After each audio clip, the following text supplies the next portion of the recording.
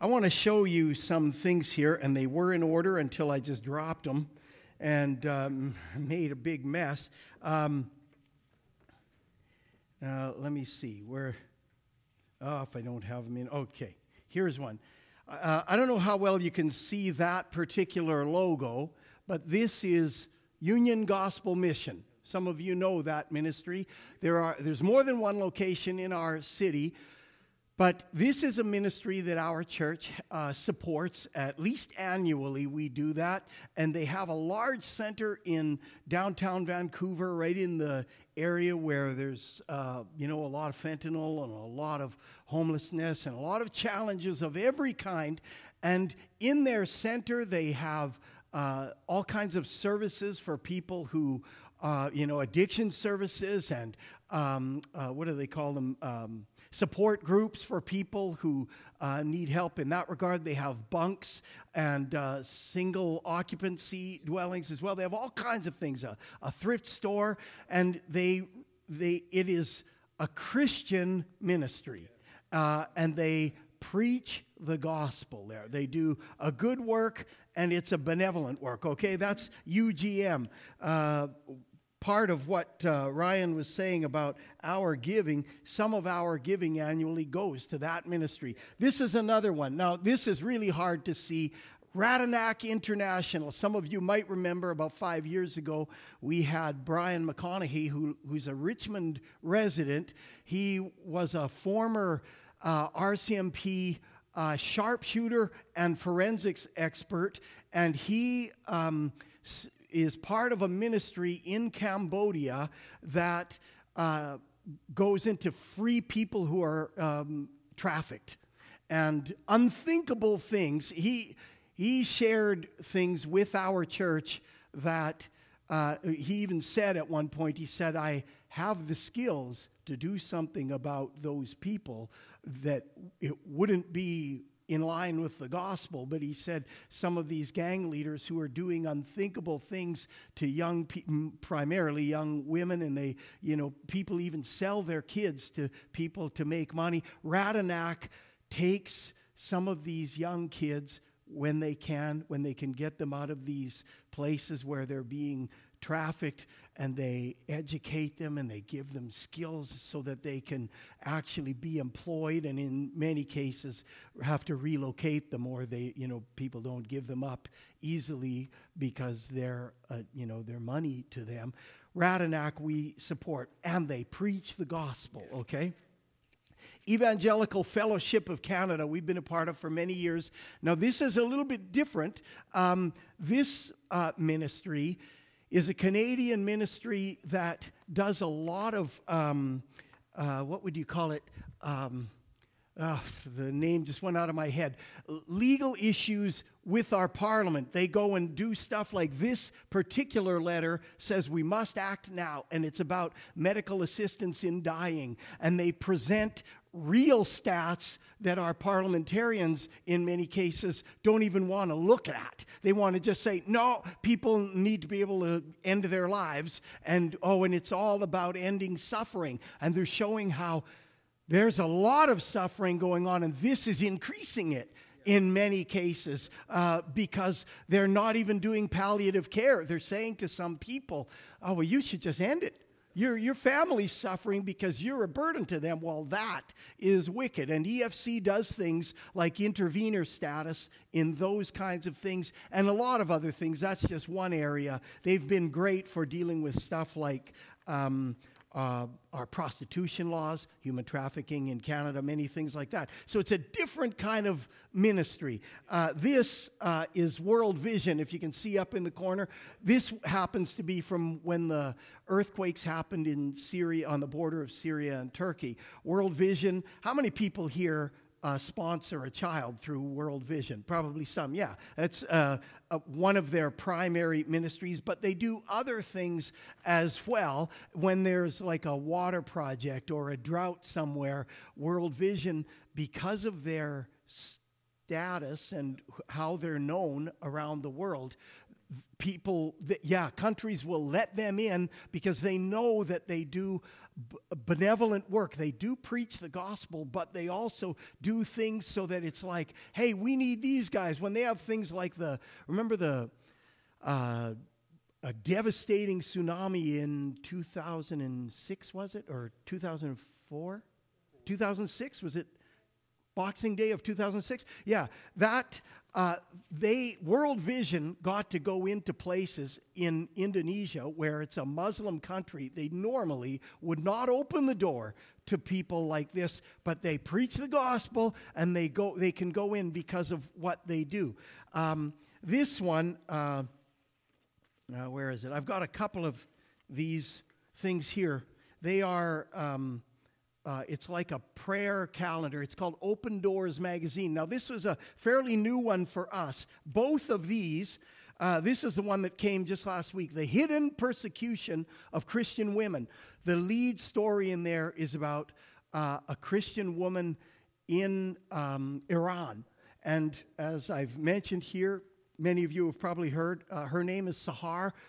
That I didn't mention, but we've mentioned how there's a revival happening among Iranian women. Many, many, many are getting saved, but it's not without cost. This particular woman gave her heart to the Lord and got the boot from her husband. She's thrown out. Well, in certain cultures, it's like she's a total pariah. It's not like, I'll just go somewhere. No, there's a cost. It's a sacrifice. The time before is about North Korean women who've come to faith. Open Doors is outstanding for many reasons, but one of the things I love about this is Gary Stagg is the name of the guy who started this ministry and heads it here in Canada.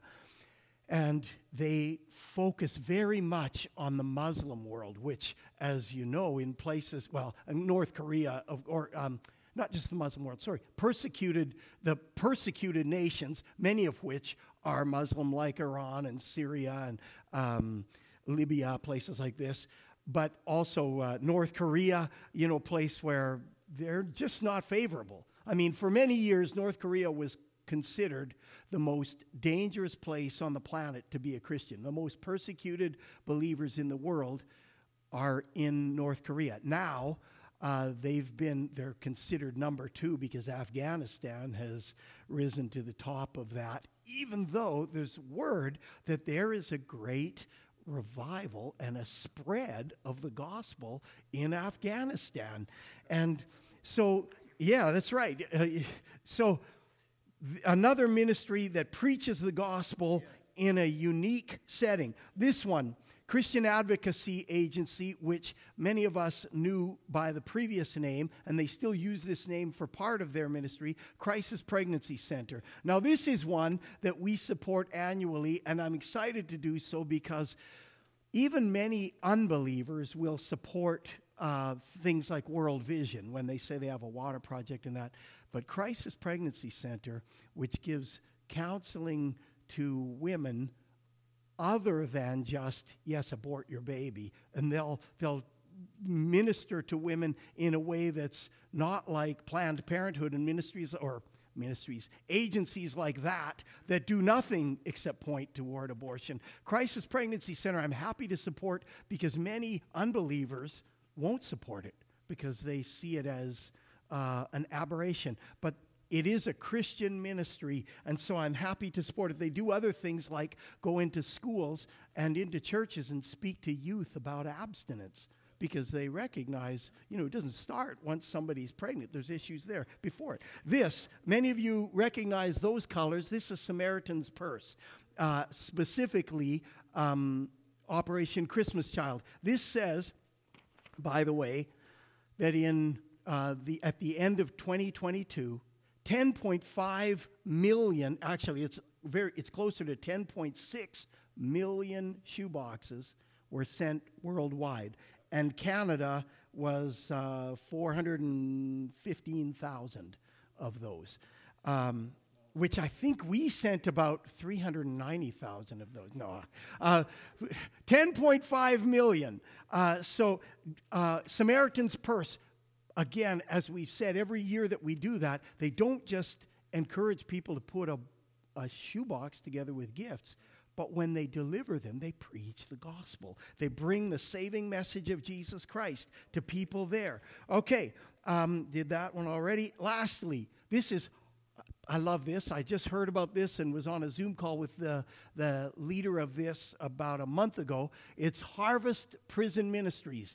Yeah. They know stats about how many prisons are across our nation, how many women are in prison, how many trans men have been transferred into women's prison, how many awful things are happening there, how many Bible studies are going on, how many things are taking place in prisons, and they visit people in maximum, medium, and minimum security prisons, as well as group homes. Outstanding ministry that preaches the gospel. I love this about them too. They don't just go into prison. You know, there's a scriptural mandate. I was in prison, you didn't come and visit me. There's something in the Bible that speaks about that very ministry, but they don't just leave it there. They have ways, I forget, how is this?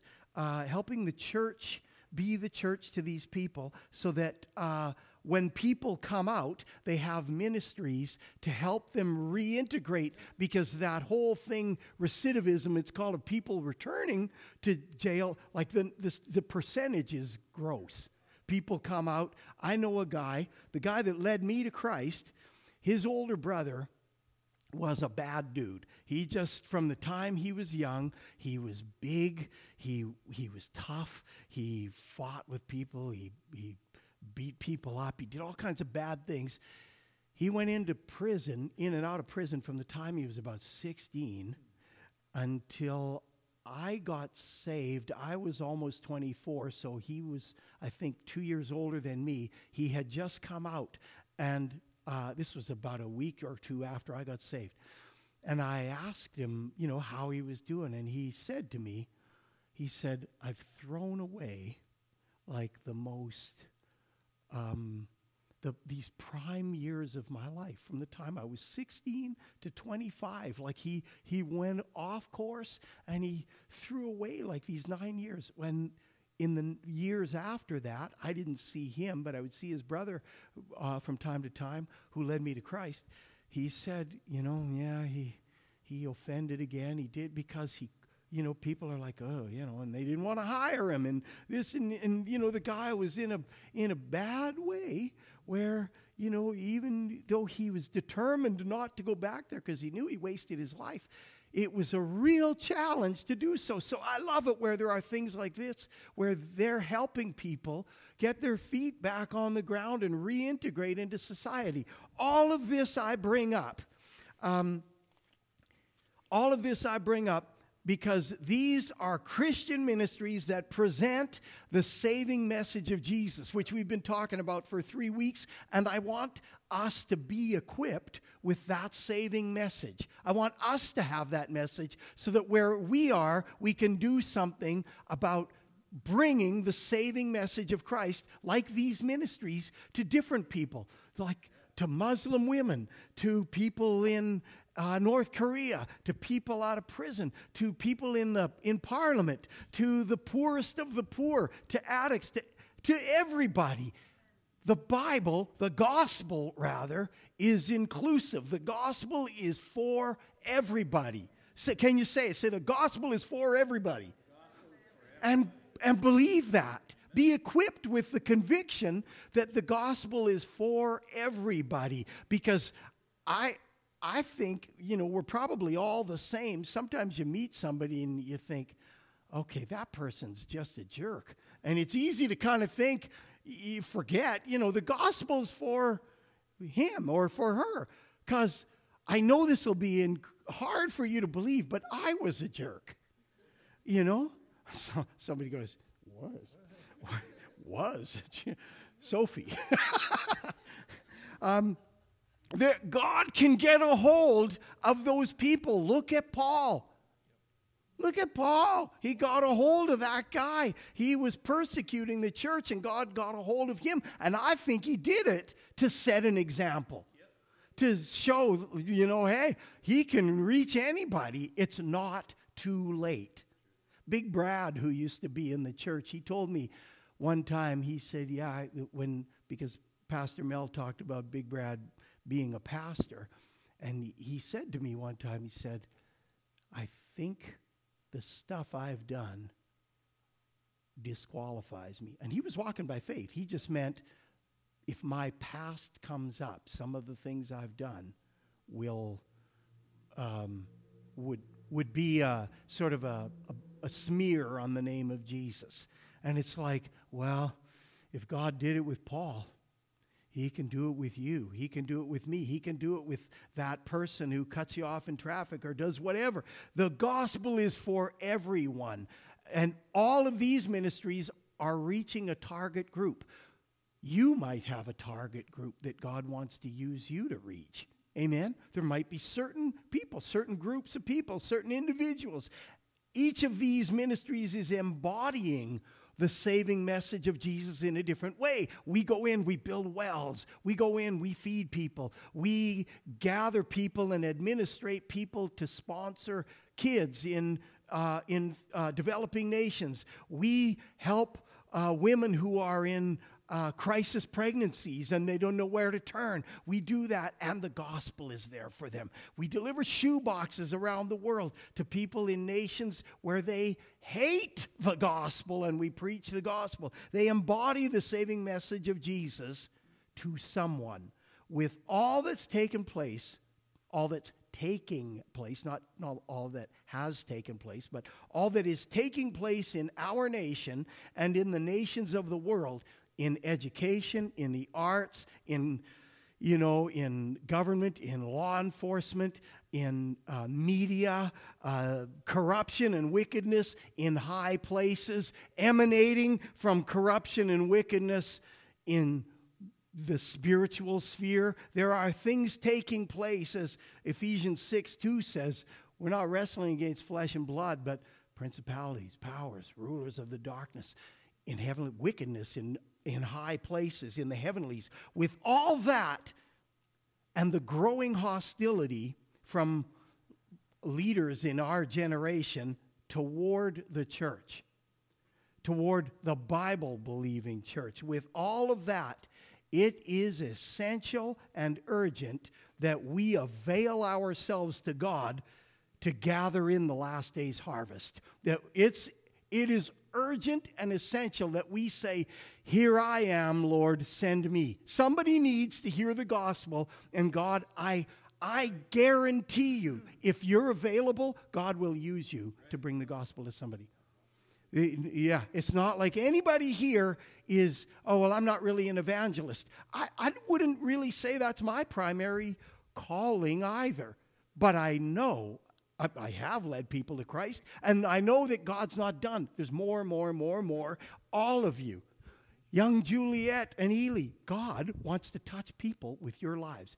He probably already is, and there's more. He wants to use you, from the youngest of us to the oldest of us. He wants to use us, and everybody in between. The people who work from home, the people who work in an office building, the people who have a high-paying profession, to the people that are, whatever. I'll choose one that nobody's doing, working in a video store. Nobody's doing that anymore. If you are, God wants to use you where you are. God wants to use all of us, and it's urgent in this hour. Can you say amen?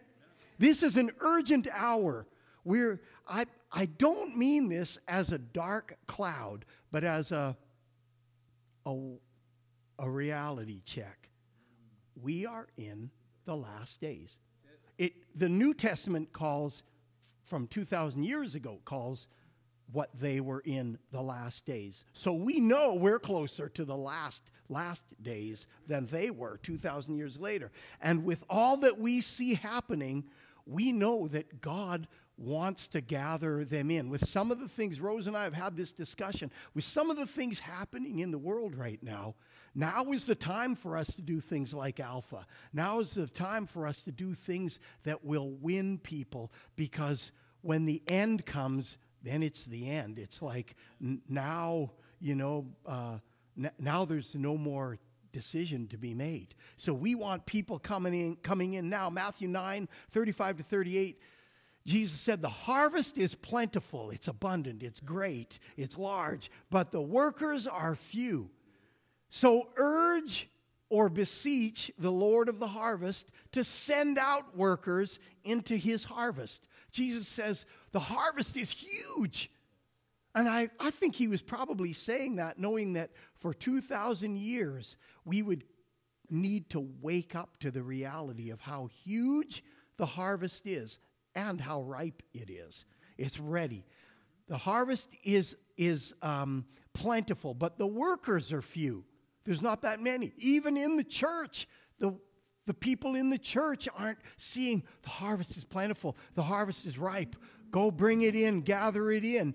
He says that, and then immediately after saying that to his disciples, immediately following those words, Jesus sent his followers out. It's like, pray this prayer and then expect to be an answer to your own prayer. I expect God's doing it in other places. I've prayed that before. God, send out workers into the harvest to reach my family members in Edmonton, because I'm not really there. I know you could reach them with people in their workplaces and that kind of thing. Do it just like somebody's praying for you to reach their family members and friends in your place of work or your neighborhood, where you are, that kind of thing. God wants to send out workers into his harvest. The need is urgent. He wants to do, Jesus said, pray that the Lord send out workers, and then he sent them out. He wants to do the same thing with us. Amen? He wants to do the same thing with us. The hour is late, and the harvest is ready. Everybody? No, but a lot of people are ready now. They're ripe. And the harvest needs to be gathered in. Here am I, God, send me. That's a scary prayer, isn't it? Did anybody else feel kind of scared when you say that? Here am I, send me. Oh no, what's he going to do? But I trust him.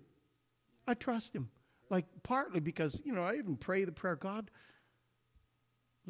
bring me across the path of like low-hanging fruit, because I'm kind of slow and I might need all the help you can, really, if it's going to take, a real complex thing, I might miss the way to do it. So help me, God. Help me. Give me that low-hanging fruit. Okay? I want to do this today. Now, I know we're not even going to get close to covering Cornelius, our centurion. And this is Peter, by the way. I know it looks like it's Jesus, but in this case, that's Peter. He was a lot like Jesus. We're not going to get close to covering what I had hoped today, but I wanted to share those ministries with you. And so I'm going to go until 9:45, and then we'll end for the night. And no, I'm going to go for the next 16 minutes, and then we'll pick up on this next week. And remember, 2 weeks from yesterday is Good Friday. And I have good news. On Easter Saturday, I know it's the day before churches celebrate the resurrection, but we're kind of ahead of those other people too anyway. We're going to celebrate the resurrection a day ahead, and we're going to have a baptism on that day. So, woo, you don't want to miss it. Amen? I'm very excited about that, and I'm not going to say anything about who it is, but her initials are Risha.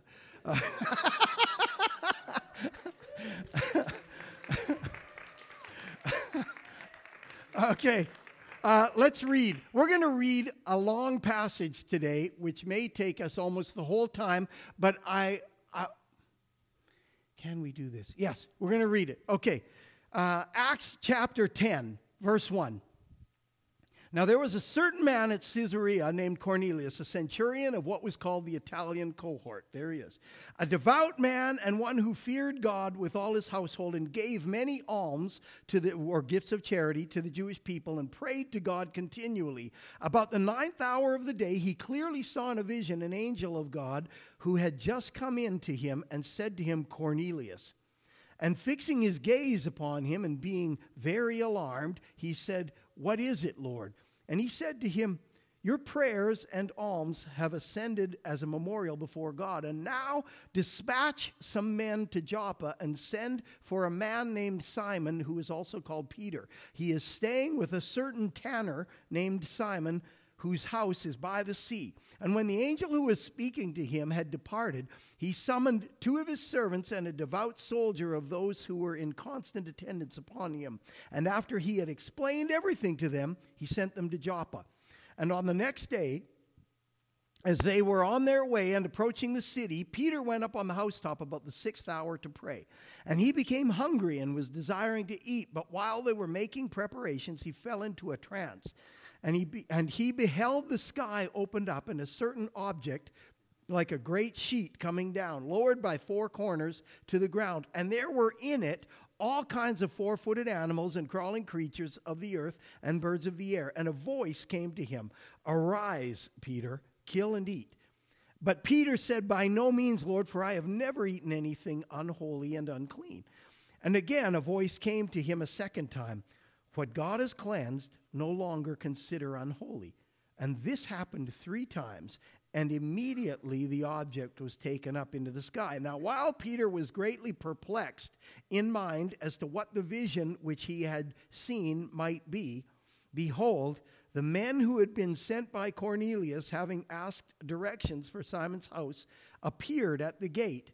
And calling out, they were asking whether Simon, who was also called Peter, was staying there. And while Peter was reflecting on the vision, the Spirit said to him, "Behold, 3 men are looking for you. But arise, go downstairs and accompany them without misgivings, for I have sent them myself." And Peter went down to the men and said, "Behold, I am the one you are looking for. What is the reason for which you have come?" And they said, "Cornelius, a centurion, a righteous and God-fearing man, well spoken of by the entire nation of the Jews, was divinely directed by a holy angel to send for you to come to his house and hear a message from you." And so he invited them in and gave them lodging. And on the next day he arose and went away with them, and some of the brethren from Joppa accompanied him. And on the following day he entered Caesarea. Now Cornelius was waiting for them and had called together his relatives and close friends. And when it came about that Peter entered, Cornelius met him and fell at his feet and worshipped him. And Peter raised him up, saying, "Stand up, I too am just a man." I don't know if he sounded peevish like that, but come on, get up. "Stand up, I too am just a man." And as he talked with him, he entered and found many people assembled. And he said to them, "You yourselves know how unlawful it is for a man who is a Jew to associate with a foreigner or to visit him. And yet God has shown me," remember back here it says he was perplexed about it, what the vision meant. And now here he is, less than a full day later, and he's saying this thing. "You know how unlawful it is. And yet God has shown me that I should not call any man unholy or unclean." Somewhere in the night, in that day, he got the understanding of what that vision was about. That is why let me say something here. If you get a vision, you get a dream, God speaks to you in that way, don't freak out if you don't totally get what it means, and don't make up a meaning. Wait on God. If it seems like, I sense this is about this or that, give it to God and say, "Please show me clearly." Maybe even tell somebody you trust who, present that to a believer that you trust. "When I got this, what does this speak to you? Do you have any sense of what that means? Do you feel like God's telling you?" You could do that kind of thing. So here's Peter. He gets this clearly. Now he's got the understanding. "That is why I came without even raising an objection." Meaning, before that vision, he would have had an objection. This would have been a change for him. Okay? "That is why I came even without even raising any objection when I was sent for. And so I ask for what reason you have sent for me." And Cornelius said, 4 days ago to this hour, I was praying in my house during the 9th hour, and behold, a man stood before me in shining garments, and he said, Cornelius, your prayer has been heard, and your alms have been remembered before God. Send therefore to Joppa and invite Simon, who is also called Peter, to come to you. He is staying at the house of Simon the tanner by the sea. And so I sent to you immediately, and you have been kind enough to come. Now then, we are all here, present before God, to hear all that you have been commanded by the Lord. Remember that, commanded by the Lord, because Peter's going to say something about that in a minute. And opening his mouth, Peter said, I most certainly understand now that God is not one to show partiality. This is a big day. But in every nation, the man who fears him and does what is right is welcome to him. The word which he sent to the sons of Israel, preaching peace through Christ, through Jesus Christ, parentheses, he is Lord of all. You yourselves know the thing which took place throughout all Judea, starting from Galilee, after the baptism which John proclaimed. You know of Jesus of Nazareth, how God anointed him with the Holy Spirit and with power, and how he went about doing good and healing all who were oppressed by the devil, for God was with him. And we are witnesses of all the things he did, both in the land of the Jews and in Jerusalem itself. And they also put him to death by hanging him on a cross. God raised him up on the third day and granted that he should become visible, not to all the people, but to witnesses who were chosen beforehand by God, that is, to us, who ate and drank with him after he arose from the dead. And he ordered us, he commanded, what have you been commanded from the Lord? And he says, he ordered us to preach to the people and solemnly to testify that this is the one who has been appointed by God as judge of the living and the dead. Of him all the prophets bear witness that through his name everyone who believes in him receives forgiveness of sins. While Peter was still speaking these words, the Holy Spirit fell upon all those who were listening to the message. And all the circumcised believers who had come with Peter were amazed, because the gift of the Holy Spirit had been poured out upon the Gentiles also. For they were hearing them speaking with tongues and exalting God. Then Peter answered, Surely no one can refuse the water for these to be baptized who have received the Holy Spirit just as we did, can he? And he ordered them to be baptized in the name of Jesus Christ. Then they asked him to stay on for a few days. Okay, I love this. The context of this is Peter's vision. He gets this vision, and this moment, this threshold moment where everything's changing. God is breaking his people free from this centuries-old limitation, this centuries-old mindset about who God was for.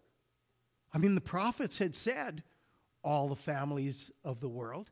The prophets had said, it's too small a thing that Isaiah said, it's too small a thing that I save just Israel. No, I'm going to gather all the nations. It had been said, but it hadn't happened. And the circumcised people, the Jewish believers, even after Christ, even though Jesus had said, you're going to be my witnesses in Jerusalem, Judea, Samaria. Okay, that's close by. And to the ends of the earth.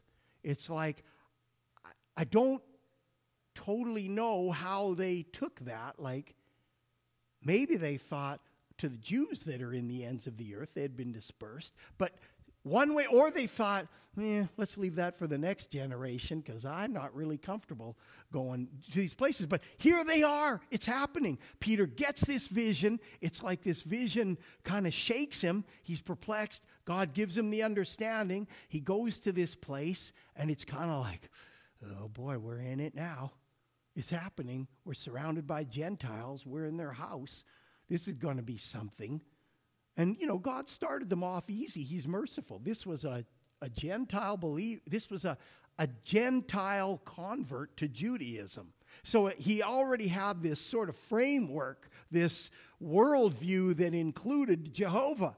It wasn't like when he later went to Athens, when Paul went to Athens, and it's like they had no sort of frame of reference. And he's starting on a different kind of footing, and he had to find a way to minister to them. And, God gave him a way. But here, this has to do with this centuries-old mindset, and Peter's there, not just for the benefit of the Gentile believers, but he brought all these other guys with him. I think it says in chapter 11, 9 others accompanied him. And, it even says these circumcised believers were amazed because they're seeing the Holy Spirit land on these people.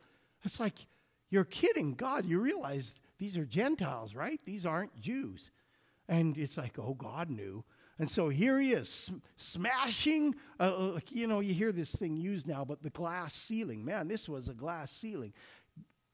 He's breaking the mindset, changing things, being set free from the mindset about who God can save. That said, I see Peter taking, it's kind of like what Jesus had said to him in the end of John when he said, feed my lambs. It's like he's given a specific calling to Peter to lead, to set the pace, to be the point man. Go out there, and these other people are coming behind him, watching. Like, had Peter not had that vision, the others wouldn't be there to witness this either. Here's Peter standing up, and it's like, okay, I'm going, and these other guys go with him. And it's a good thing too, because later when they go back to Jerusalem, these other guys can testify too. Yeah, we were there. We saw what God did. Something extraordinary. So here's this thing where God is showing how inclusive the gospel is. He's showing that the gospel includes everybody, everywhere. Even when he has to push the people in the church to get past their biases. And I'm sure it's happened. I've heard about it happening in churches where there was racial tension. But I got to say, happily, in the late 80s, the late 80s, when I was in some churches in the States, this church in Hawaii was like our church. I went in, and there were people from everywhere. Because it was Hawaii, there were a lot of Asians who were Hawaiians, a lot of Filipinos, there were Indonesians, Singaporeans, there were people who were Chinese, there were Japanese people, then there were Samoans who are just like these hulking guys. The pastor said all Samoans can do two things. They can sing and they can beat you up. And he says sometimes they sing while they beat you up. And I got into a row in the church the first day I was there. There was a guy that was 6'4", 325 pounds. Next to him was a guy much smaller. He was only 285 pounds. Another Samoan. And I thought, wow, I am really like a, in strange company, this kind of thing. And then there were people, Hispanics. Then there were, of course, people of every European ethnicity. It was beautiful. It was like our church. I love it. And that's who I think God loves it. He looks at it and he wants it to look that way. It's like what the world can't do, God can do, and his church can do. And I know that word inclusion, I hate where it's gone in our culture. Every time you hear it, it's like, uh-oh, I'm hearing a warning, diversity, equity, inclusion. I hear that term, and I know that it really isn't even true. Because in most cases, it doesn't include you people, you Christians. It's not truly inclusive, but God is truly inclusive. His harvest is beautiful. His harvest is going to be glorious when we get to heaven. And even on this side of heaven, God's kingdom is beautiful in a way that nothing else is. I've met people from other cultures, other ethnicities, where we didn't even have much in terms of language, and there is a brotherhood, a different word, a fellowship, I don't want to use the word comradeship. That's too weird there. But there's a kinship. That's the word. There's a kinship with people even of an ethnicity that I hardly know their culture at all. When I went to Indonesia, it was amazing how some people, believers who I know, that their cultural and generational life was very different than mine growing up in Alberta in the era that I did. Very different. Some of you, it's very different. I know that your upbringing and your view from your upbringing is very different than mine, yet there's a kinship. We're connected. There's something. Christ transcends those things. And Christ is truly inclusive. He's inclusive in a way that no other thing is. All are welcome. And guess what? All are welcome to repent and believe. All are welcome to repent and believe in Jesus. There are churches now that are using the term inclusion and that whole thing to actually, it supersedes the gospel. It's like, if you take it this way, every ethnicity is included in Christ. It even says that plainly. Every nation, tribe, tongue. We all can come. And all of us are free to come and repent and believe in Jesus Christ. One Lord. There's only one.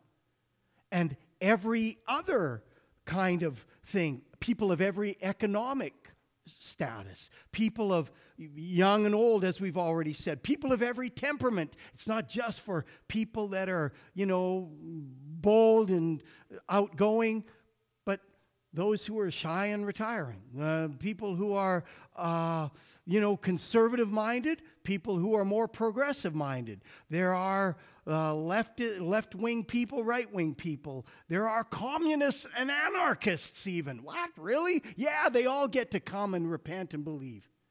All of them. Lawbreakers, outlaws, in-laws, lawyers. Believe it or not. All people welcome and included. People of every religion. What? Really? Yeah, people of every religion all can come to Jesus, repent and believe in Jesus. God will not, politicians, people, all people, academics and uneducated simpletons. The gospel is for all. The only criteria that is a must is that we're human and we're sinners. And that's kind of redundant. If you're human, you're a sinner. We have to be human. We have to be a sinner. That's what we have to do to be included. We come as a sinner. We repent. We believe in Jesus. Actually, you could flip that. We believe in Jesus, so we repent. To be included in the offer of the gospel. That's true inclusivity. All. Jesus is not going to change, the same yesterday, today, and forever. We come to him, and he transforms all of us. We all come. It's the same Jesus. It's late, so I'm going to end there and pick this up next week. Father, we want to be inclusive because you're inclusive. We also want to walk in biblical truth and in no way distort the truth of the Bible, distort the gospel. We trust you, God. Just like we sang earlier, we were lost, we were blind, all of these things, and your grace drew us. And now you're transforming each of us, God. We pray, as you told us to, that you would send out workers into your harvest to see others come to that place. Whatever their life was prior to this, that you would bring people to that place of yielding to Jesus Christ, of finding forgiveness in Christ and new life. God, we're so thankful that you don't put limitations on who's welcome.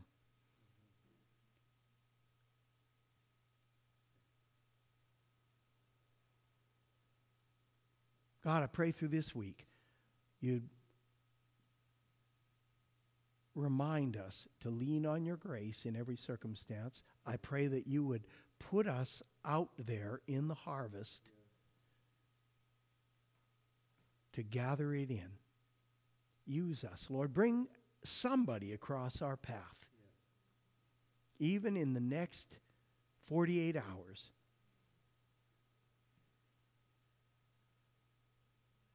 To proclaim the saving message of Jesus. We thank you for it, God. Anoint each one here, God, to declare the saving message of Jesus. Anoint each one here to believe afresh the saving message of Jesus. Died on the cross, buried, resurrected, our sins forgiven, eternal life given. I thank you for that, God. Amen. The Lord bless you.